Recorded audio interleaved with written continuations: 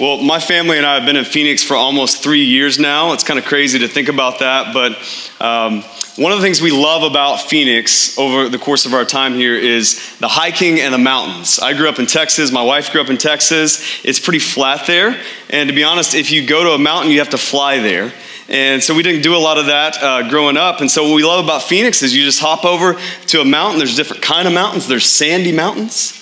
There's more rocky mountains, and they're all throughout the city, and you can find one, just go hop on it and hike it. And lest you think I'm an experienced hiker, I'm not.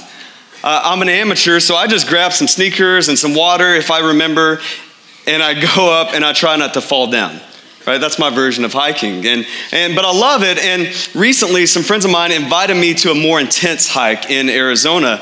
And so we agreed to do this, and we started to realize pretty quickly, this is another level, right?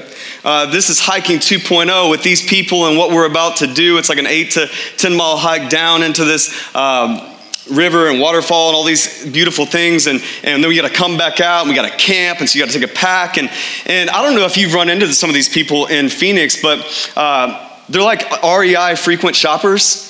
I don't know how else to say it. There's a lot of those in Phoenix that really know they're hiking. And so as I began to tell people and run into them and said, hey, yeah, we're going to do Havasupai Falls, and we're really excited about this. And they would ask me questions like this. How much does your pack weigh? And to be honest, I would have no idea, no context for that. And so I would just look at their facial expression and answer. And based on like, if I was hot or cold, I would change my answer. And so if they would say like, how much does your pack weigh? I'd say 20 pounds. And they're like, and I'm like, 40 pounds? And because I just don't know. And they would ask me other questions like, do you have a bladder? And I would think, well, that's kind of a personal question. I don't know if I feel comfortable with you asking that. And they would ask all sorts of weird names of shoes, like do you have Obos or Merrells? And I would just get really confused. And after all these questions over the course of a few weeks, I started to get intimidated. I started to get intimidated about this hike. Like maybe this is out of our league because there's a lot of terminology we don't know. We're going to a place we've never been, and I'm not that experienced with hiking to begin with. So maybe we can't do this. Maybe we shouldn't do this. It seems a little risky, seems a little uncomfortable. And I started to think about that this week, and I thought, for many of us, that's the Bible, right? That's specifically the Old Testament. That when we think about the Old Testament, we think about a lot of terminology we don't know. We think a lot of places that we've never been. And we think, I don't really have much experience to begin with this thing. I mean, you think about the Old Testament, specifically the first portion of the Old Testament are often the crisp pages of our Bible. The ones that have never been turned before, right? They don't have any notes on the margin.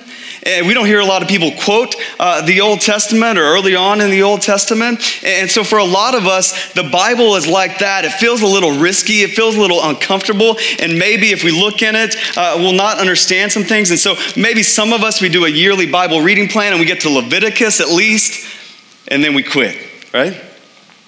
Because it feels a little uncomfortable, like we're not sure if we can do this.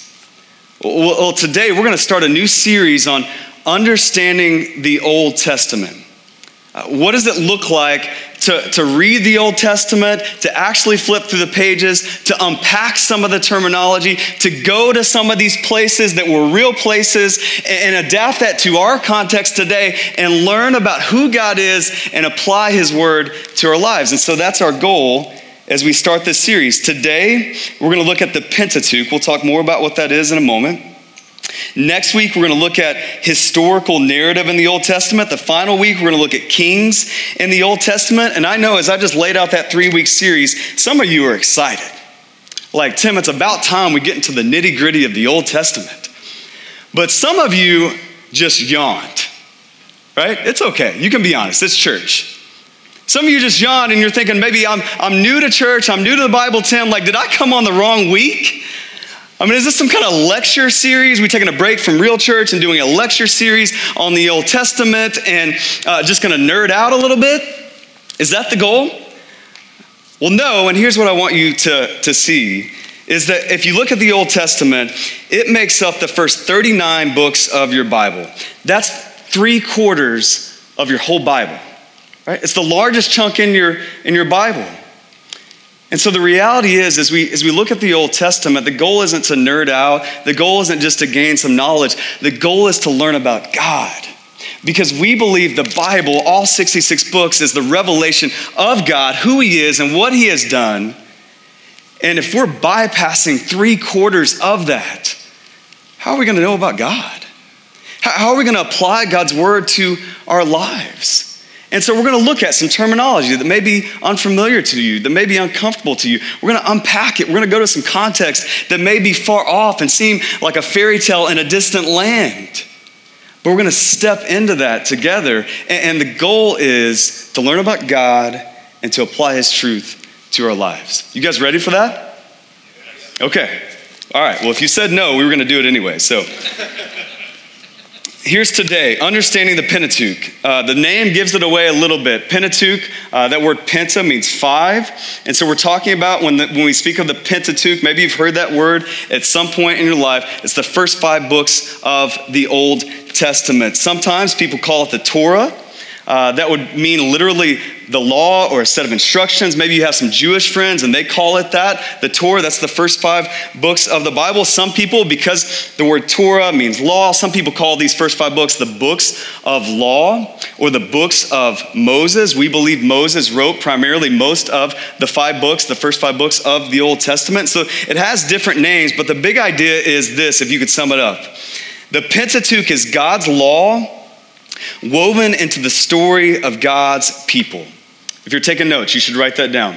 What is the Pentateuch? Your friends ask you what that is, like the Bible's really hard to understand. What is that? You would say the Pentateuch is God's law, but it's woven into the story of God's people, and that's the Israelites. But before we dive into a specific portion of that law, that's what we're going to do today, I want to give you a big picture of what's taking place in these first 5 books. If you look at the screen, you see the first 5 books, Genesis, Exodus, Leviticus, Numbers, Deuteronomy, and you see just a summation of what each one of those things is about, that Genesis is really the introduction to the whole Bible and to the Pentateuch. That we see creation and we see God lay out a plan to gather a people. That's the Israelites. He starts that process through Abraham. But then that plan continues and it goes to Exodus and we have redemption. And so God's people, the Israelites, are in slavery for 400 years. And so God comes along and through Moses, he goes and he rescues his people out of slavery, buys them out. That's why it's called redemption. And that's the primary story of the Exodus. And then we get to the book of Leviticus. And again, that's where most of you quit reading the Old Testament, right? Because it's all about holiness and sacrifices and priests and setting aside, that's holiness, setting aside a people for God's possession. And then we continue to the book of Numbers, and that primarily gives us the story of the Israelites wandering through the wilderness for 40 years and gives us that account. And then we come to Deuteronomy, which is what we're going to be in this morning, and that's really a review of the law. So the law is originally given in Exodus 20, and there's a lot more laws and a lot more commandments that are given. But then we come to Deuteronomy, and it's really a review of that law. In fact, most scholars believe that the book of Deuteronomy is basically a sermon series given by Moses, that these are documented accounts of him preaching to the people. And so that's what we step into, Deuteronomy 10. Tara read it just a bit ago, but our first point is going to be that as we look at the law, as we look at this specific portion and learn about the whole of the Pentateuch, our first point is that the law reveals the path to follow. The law reveals the path to follow. We see that in verses 12 through 13 of chapter 10. Look at those verses with me. Grab a Bible near you. If you don't have one, look on the screen. I want you to see it for yourself. Here's the setting that we step into. This is toward the end of Moses' life. The Israelites had been wandering in the wilderness for 40 years, and they're finally nearing the promised land. We see that right in the few verses before. They're getting close, and if you read the whole of Deuteronomy, you get to the end. Moses dies. He doesn't get to enter the promised land, but if you keep reading, the people of Israel, they get to enter the promised land, and that's the hope that they have, that God's delivering them to have a home as God's people. And so that's the book of Deuteronomy. But as we come to chapter 10 specifically, what's just happened is God has given Moses these new tablets. These new tablets that have the 10 Commandments on them. And some of you may be wondering, well, like what happened to the first tablets? Well, Moses got angry and threw them on the ground and smashed them. Because the people of God were rebelling over and over, and so Moses got angry, smashed them, and so they got to get new tablets. So Moses gets new tablets from God that give the same commandments. Nothing has changed, but that's why it's called the review. Does that make sense? Deuteronomy, that's the book of Deuteronomy. So that's just happened in chapter 10. Then we come to verse 12. Look at the verse with me. It says this, it says, and now. When you see and now, you want to see something like therefore. This is a hinge point in the passage, a hinge point to some extent in the book of Deuteronomy. They have these new tablets. They're recentering around God's word and God's law as they near the promised land. And now, and then we get this big turning point. It says, what does the Lord require of you? So what's the whole point of this? Like, why the law? Why the promised land? What's the Lord require of you? What's the end game here? And Moses begins to tell us, and essentially we see four things. We see fear, walk, love, and serve. All right, we see fear and walk. Later we see to keep the commandments and the statutes. That's to walk those things out. And so fear, walk, love, and serve. First, let's just start with fear. What is fear? Well, fear biblically is a reverential awe. That it's recognizing God in all of his majesty, but it's not just recognizing God and giving assent to who he is, it's responding accordingly to who God is and all that he is. That's the fear of God. And as we see that in Scripture, we see it multiple times, that when people see God as he really is, and they fear him as he really is, they do one of two things. They usually fall on their face, prostrate before God, or they at least fall on their knees. Because there's a reverential awe when you see the person of God and who he really is. And so part of what's required of the Israelites, part of the point of the law and the Pentateuch is that we would fear God, see him as he really is. This week I heard about something that I'd never heard about. Maybe you guys are more up to speed on technology than I am, probably. But these Enchroma glasses. Have you guys heard of these? Enchroma glasses? And so Google it, don't do it now. But later, you can Google Enchroma glasses, and what you're gonna see is countless numbers of viral videos of people putting on these newly designed glasses that some guy in California invented. And they put on these glasses and they're colorblind, but these glasses allow them to see colors for the very first time. And so as you watch some of these videos, honestly, it's kind of emotional because you see these people, some kids who don't know what colors look like, and they start to see the colors in the iPad, of course, the iPad, right? And then you have elderly people who've never seen colors in their whole lives. And they're sitting there, and usually they would put like colorful balloons around them, or they'd put them in front of a colorful garden, and their family would be around, and they say, Joe, put on the glasses. And Joe's sitting in the chair, and he's just sitting there, and he doesn't know what's about to happen. He puts on the glasses, and he begins to see color as it actually is for the first time. Google it. Right? It's amazing to watch. And it's amazing to watch because of their responses. That young or old, almost all the responses that I would watch, again, there's tons of these videos, almost all the responses would be, they couldn't talk for a second. Right? It left them speechless, that they were seeing all these colors and all these beautiful things and majesty of these things that they'd never seen before, and they couldn't talk for a second, and some of them would start bawling and crying because they're like, is that purple? I didn't know that was purple. And it's this amazing response. And you see in all of them, there's this consistent thread of they're amazed, but they're also devastated, right? You see, the law of God is kind of like that. That it shows us a picture of who God really is in all his holiness and all his goodness and all his power and all his glory and all his majesty. And when we put on lenses of his word, when we actually read it, when we actually look at his word and put on those lenses for the first time, we see God as he actually is. And we start to see the colors and the accents.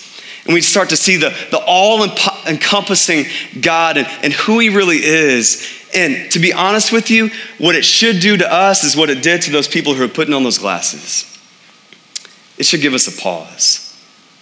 It should cause us sometimes to be driven to tears. It should cause us to be amazed and devastated as we see God as he actually is, and we fear him. We have a reverential awe. And listen, it doesn't just stop there. Right? We don't just say, well, that was a great moment, God, or in worship. You see God as he really is, or you read God's word and you see him as he really is, and you walk away unchanged. That doesn't happen, right? That doesn't even make sense. And so the reality is that the fear of God is the posture that leads us to the path. You see that?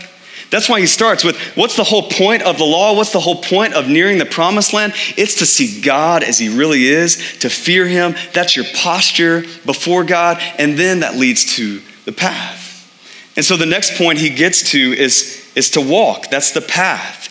He says specifically to walk. Later he says to keep his commandments and statutes. This is the path that God has laid out for us in light of who he is. And I know for a lot of us, whenever we see something like commandments, which you see it in this passage, we've seen it in the last 4 weeks as we went through the fourth commandment.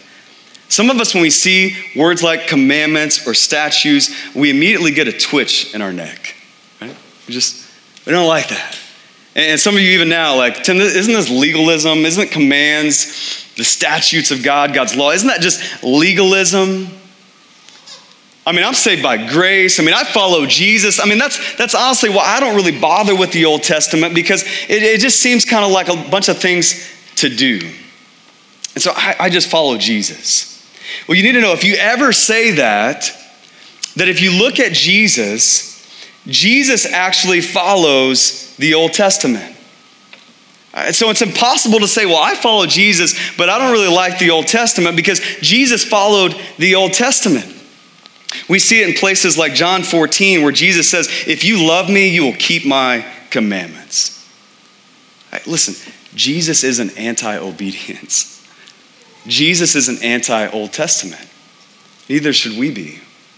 Jesus quoted the Old Testament, from what I could tell, 49 different times. 49 different phrases Jesus gives in his life from the Old Testament. That's why we called this series The Bible Jesus Read. This is Jesus' Bible. He didn't have Paul's epistles.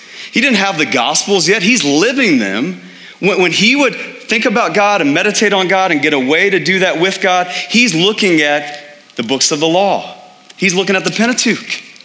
And so Jesus is an anti-Old Testament. It's the Bible he actually read. It's the Bible he quoted. And he doesn't just quote it. He doesn't just recite it religiously. No, he applies it in significant moments. Moments like when he's tempted by Satan.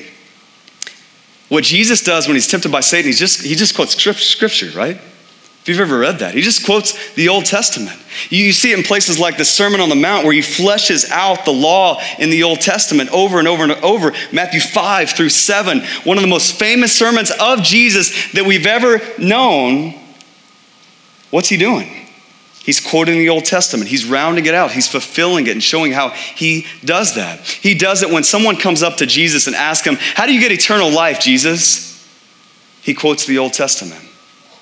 And so it's not legalism against Jesus, right? It's not a boxing match. Old Testament versus New Testament. This is the full counsel of God's word. And he's laying out a path that ultimately, honestly, leads us to Jesus. They're not two separate things. And so Jesus applies the law to his life. We need to apply the law to our lives. And so we have to ask, well, what is the law? Right? Well, first, a lot of us probably know, because we've seen the movies, Charlton Heston, Christian Bale, hopefully not. But we've seen the movies, right, about the Exodus, and we've seen the movies about Moses. And so we kind of know there's some tablets, and he goes up on a mountain, and it's pretty scary, and he comes down with some things that the Israelites are supposed to do. That's the 10 Commandments, right? And so even if you're new to church, you've heard things like, thou shalt have no other gods before me. You shall honor your father and mother. You should remember the Sabbath. Hopefully you know that one, because we just did it for 4 weeks. Thou shalt not murder. thou shalt not commit adultery. And so we know those 10 commandments. The ones we're not familiar with is the 613. Because that's how many in total, as we look at Scripture and we look at the Pentateuch, that there were about 613 commandments overall that God began to lay out for his people. And I think, again, most of us look at that and say, well, Tim, geez, that's pretty rigid of God. I mean, who can follow 10, much less 613 commandments? Well, see, again, we have to go to some places we've never been before, right? This is a different context, right? The people in the Old Testament, the Israelites, they didn't have the full counsel of God. They didn't have the 66 books, 40 plus authors over 1,500 years. They didn't have the person and work of Jesus yet. They had a lot of miracles. They had a lot of God parting the Red Sea and all these amazing things that we haven't seen. So they had some stuff too. Let's not feel too sorry for them, right? But they didn't have the full counsel of God. These are God's first people. Can you just picture that? This is the first time, starting in Genesis through Abraham, that God begins to gather a people for himself.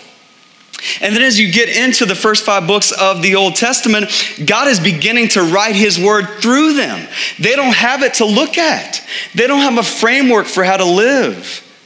We talked about this over the last 4 weeks. These guys were slaves. Their parents were slaves. Their grandparents were slaves for 400 years. This is something they've never done before. They don't have a framework of who God is. They don't have a framework of how to live that out. All they have, listen, all they have is stories. That when you read the Old Testament, specifically those first 5 books, a lot of times what you see is the God of Abraham, Isaac, and Jacob. Have you seen that? Have you heard that? The God of Abraham, Isaac, and Jacob. Why does it say that? Because that's what they were living off of. They were living off the truth passed down generation to generation before him. They didn't have this.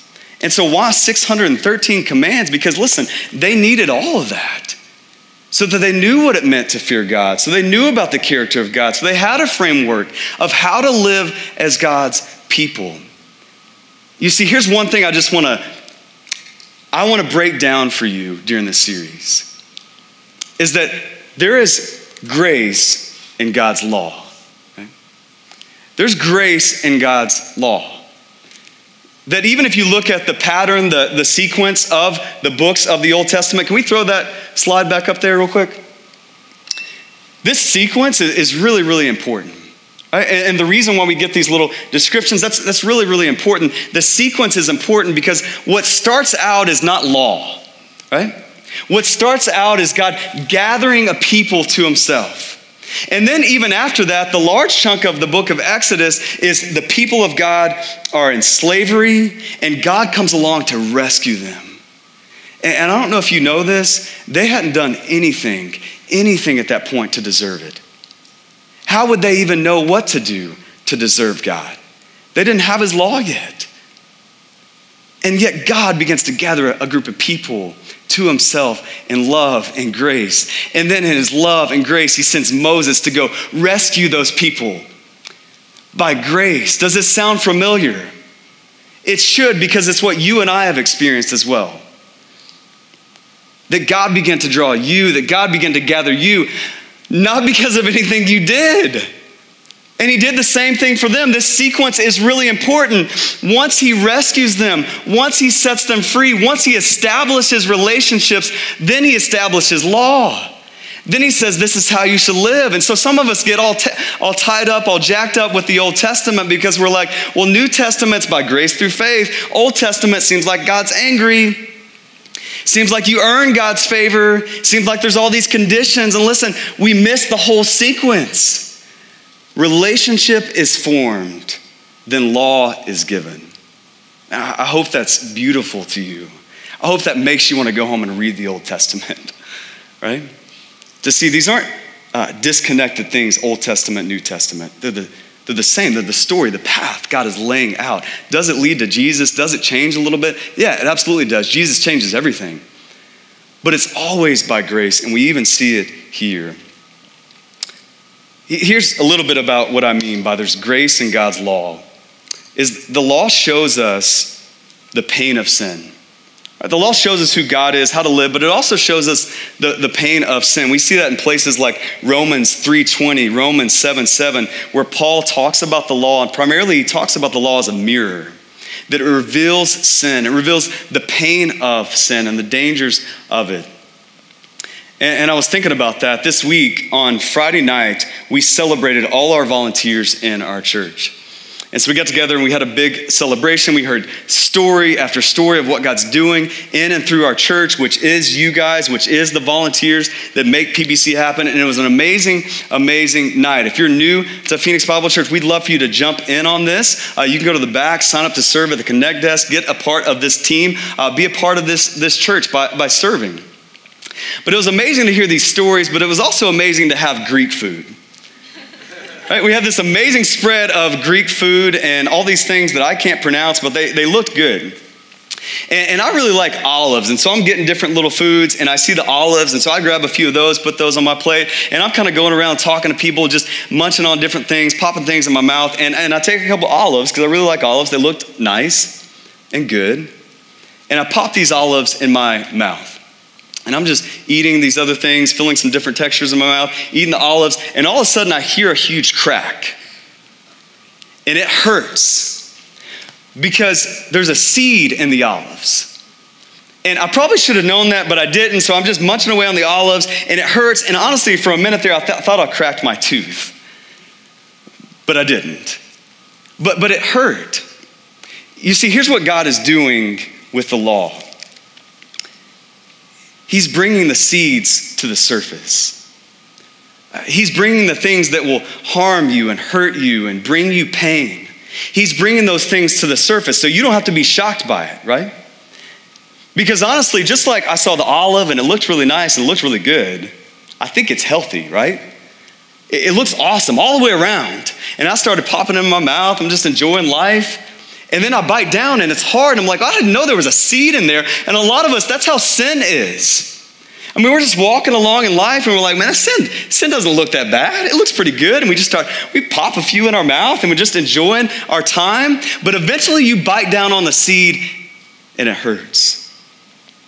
And that momentary pleasure doesn't last, but that lifetime of pain does. And so what God is doing through the law, it's his grace to you. He's raising the seed to the surface. He's saying, listen, don't go this way. There is a better way. That's God's grace. Some of you need to hear that this morning because the reality is in your life, you're walking along a different path. And you're popping those sins in your mouth and you're just like, man, this seems great. And this lust seems great. I mean, it looks good. It looks like it might taste good. It looks beautiful. And so you're just enjoying life and going and blowing. And all of a sudden you bite down on that seed of lust and you think, well, that hurts. That brings pain, not just to you, but to everyone around you. That you're going along in life and you're just popping these olives in your mouth and you're just like, this greed, I mean, it looks good. I mean, I want these things. They make me feel good when I buy them. I mean, why shouldn't I be happy, God? Like, you don't want me to be happy. And we walk along and we take all these things in greed and then eventually we're empty and those wells that seem full are dry cisterns. They don't have any water. And we're left empty. And we bite down on the seed of greed and it hurts. And that momentary pleasure is gone, but the pain's still there. And so what God is doing in the law is he's raising those seeds to the surface. He's saying, you don't have to go there. Some of you need to hear that this morning. Some of you are biting the same seed month after month, year after year, and there's pain. And God's saying, you don't have to go to that pain. There's a better way. We see that even in the law. There's grace even in the law. God's saving you from pain. He wants to do that for the Israelites. He wants to do that for you. And he doesn't just save you from pain, but he gives you a better path. That's what we see these next 2 points out of what God wants for us in the law is to love and to serve. We see that in the second part of verse 12, to love him, to serve him, the Lord your God, with all your heart and with all your soul. Jesus talks about this. He's asked Jesus, what is the greatest commandment? And what Jesus does is really amazing. He combines two of them. Deuteronomy 6:5 and Leviticus 19:18. He says to love God and to love your neighbor as yourself. And so how do we summarize the law? It's to love God and to serve people. It's to love God, it's to love our neighbor. And Jesus does that for us. That's the better path. That don't do these things. These things will bring you pain, but loving people and obeying the law of God, that will bring you a lifetime of joy. Because that's how God designed you. This is the better path that you should walk in. And God's laying that out for us. And this is why you see things like in the New Testament with the Pharisees. If you don't know about the Pharisees were people who spent their whole life following the law of God, studying the law of God. It was the most important thing to them. And that's why you read the Gospels and you see Jesus rebuke them at every turn. Jesus just calls them out unashamedly all the time. Why? Because they knew the law. They even knew how to obey it, but they didn't see that it led to love, that it led to service, that the whole point of it is love God, love neighbor. If you don't get that, you don't get the law. That's why Jesus gave the Pharisees such a hard time. Some of you read it and you're like, Jesus, come on. Give these guys a break. They didn't need a break. They needed to learn love and service because that's the path that the law of God leads to. That's what we see in Exodus 20. That's what we see in the whole Pentateuch.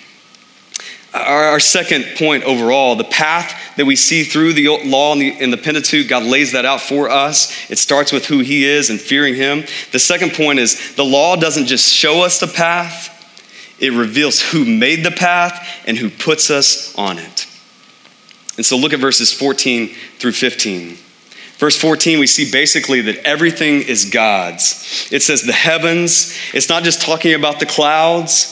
It's not just talking about some cosmic place elsewhere. When it says the heavens, literally in that term, it's talking about the totality of everything. And if you didn't understand about the heavens of the heavens, he goes on to say the earth and all that is in it. So everything that is in the earth, everything that is in the universe belongs to God. Behold, Moses says, it all belongs to God. And we see that as we continue in Deuteronomy. He creates the path.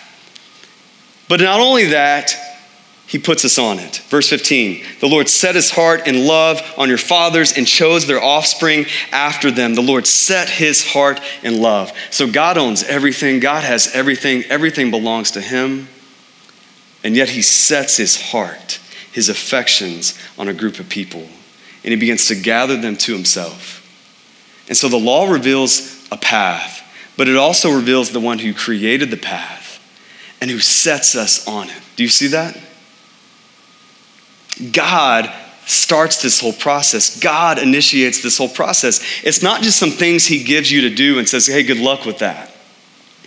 No, he created the path and he sets his heart on you to put you on it. Now, what he's talking about there is the Israelites, right? He's talking about specifically the Israelites, but we see something similar in Ephesians chapter 1, where it says, in love, God predestined us for adoption to himself as sons through Jesus Christ. You see, here's what you need to know, is that the path that's laid out for us, that God created, that he puts us on, that it doesn't stop in the Pentateuch. It doesn't stop in the Old Testament. The story doesn't end there. That path does continue, and it continues with Jesus. That God begins to set his heart on more people. And he does that through Jesus. And he adopts us and he brings us into his family. That he owns everything. But he sets his heart on you. And he sets his heart on me. And so if you believe in Jesus this morning, here's what that means. Especially as we look at the law. That Jesus fulfills the path on your behalf. Right? Not just because that rhymes. It's truth. Jesus fulfills the path on your behalf. And not only that, he empowers you to walk in it. He puts you on it. That's what Ephesians 1 is talking about.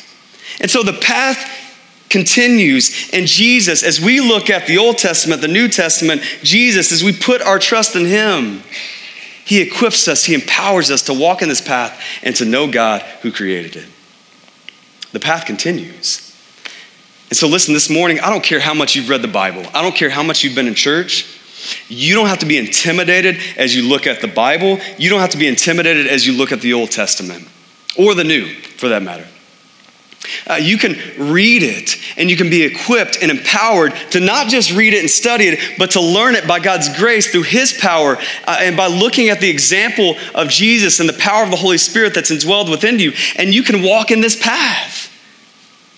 It can change your life. You can begin to have an awe of God as you read God's word instead of an angst about who God might be and what he's calling me to do. That's what happens when we read the Bible. That's what should happen because of Jesus, because of the power of the Holy Spirit in your life. You can be equipped and empowered to look at God with awe and then to live your life differently. I thought about this the other night when my 4-year-old son, we were putting them to bed and we were teaching my kids about God and who he is. And we like to teach them big words because I'm a pastor. And so we teach them words like omnipotent, right? And we're like, Ashwin, that means, my 4-year-old son, omnipotent. That means God is all powerful.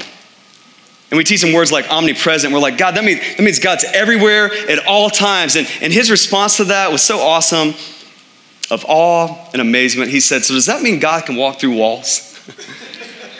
And I said, yeah, buddy. Yeah, sure. Yeah, it means that. And I said, but it also means like God is with Nana and Nani, and God is with Mimi and Pawpaw right now, just as much he is with us in this room.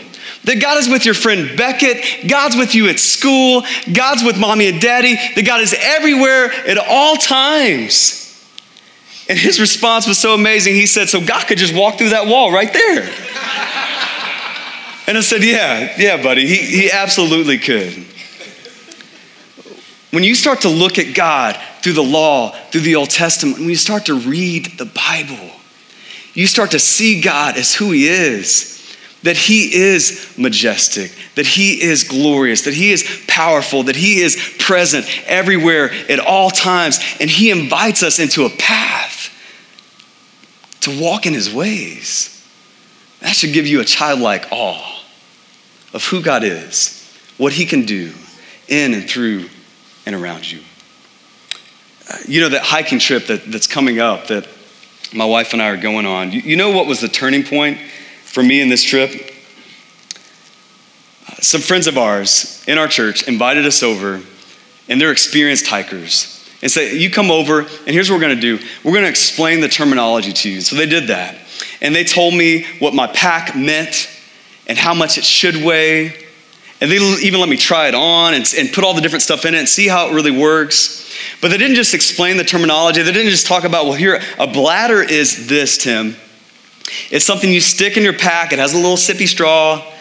It comes around and it hydrates you while you walk. They didn't just explain the terminology. They showed me how it worked. And so we put all the stuff in the pack, just as I'm gonna do when I go hiking. We talked about and just imagined the place that we're going and the rocks and the way we're gonna hike down and how not to roll your ankle and how to get by the water. And you're gonna want some chairs to sit by the water and how you go number 2.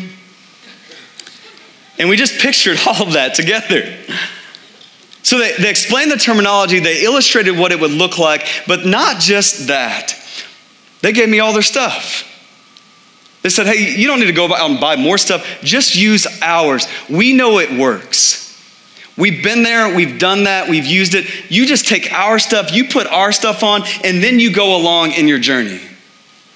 And something flipped for me after that this week. I'm now excited. I now feel equipped. I now feel empowered to go on this journey that earlier I felt intimidated by. You see, that's the goal of this series. That's the goal of this series, is that we would look at the Old Testament, who God is. We would see the path.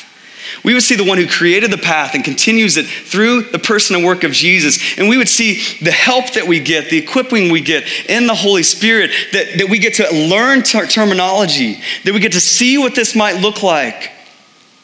And then Jesus says, hey, I've been there, I've done that. Well, why don't you just do it like me? In fact, I'm gonna do it in and through you. That's the goal of this series, that as we look at the Old Testament, that we would begin to walk in this path by the power of Jesus through the Holy Spirit for his glory, for our joy, and that we would actually read our Old Testament and live according to what it says. Would you do that this week? Would you read your Bible? Would you start somewhere and begin to understand who God is and to live that out? Listen, grab somebody and do it together. You can do that in a community group. We have those meeting throughout the week. You can do that one-on-one over coffee or beer. Yeah, you can do it over beer. You can do it over something else. You can do it over food. Get together, study the Bible. Don't make excuses. Don't be intimidated.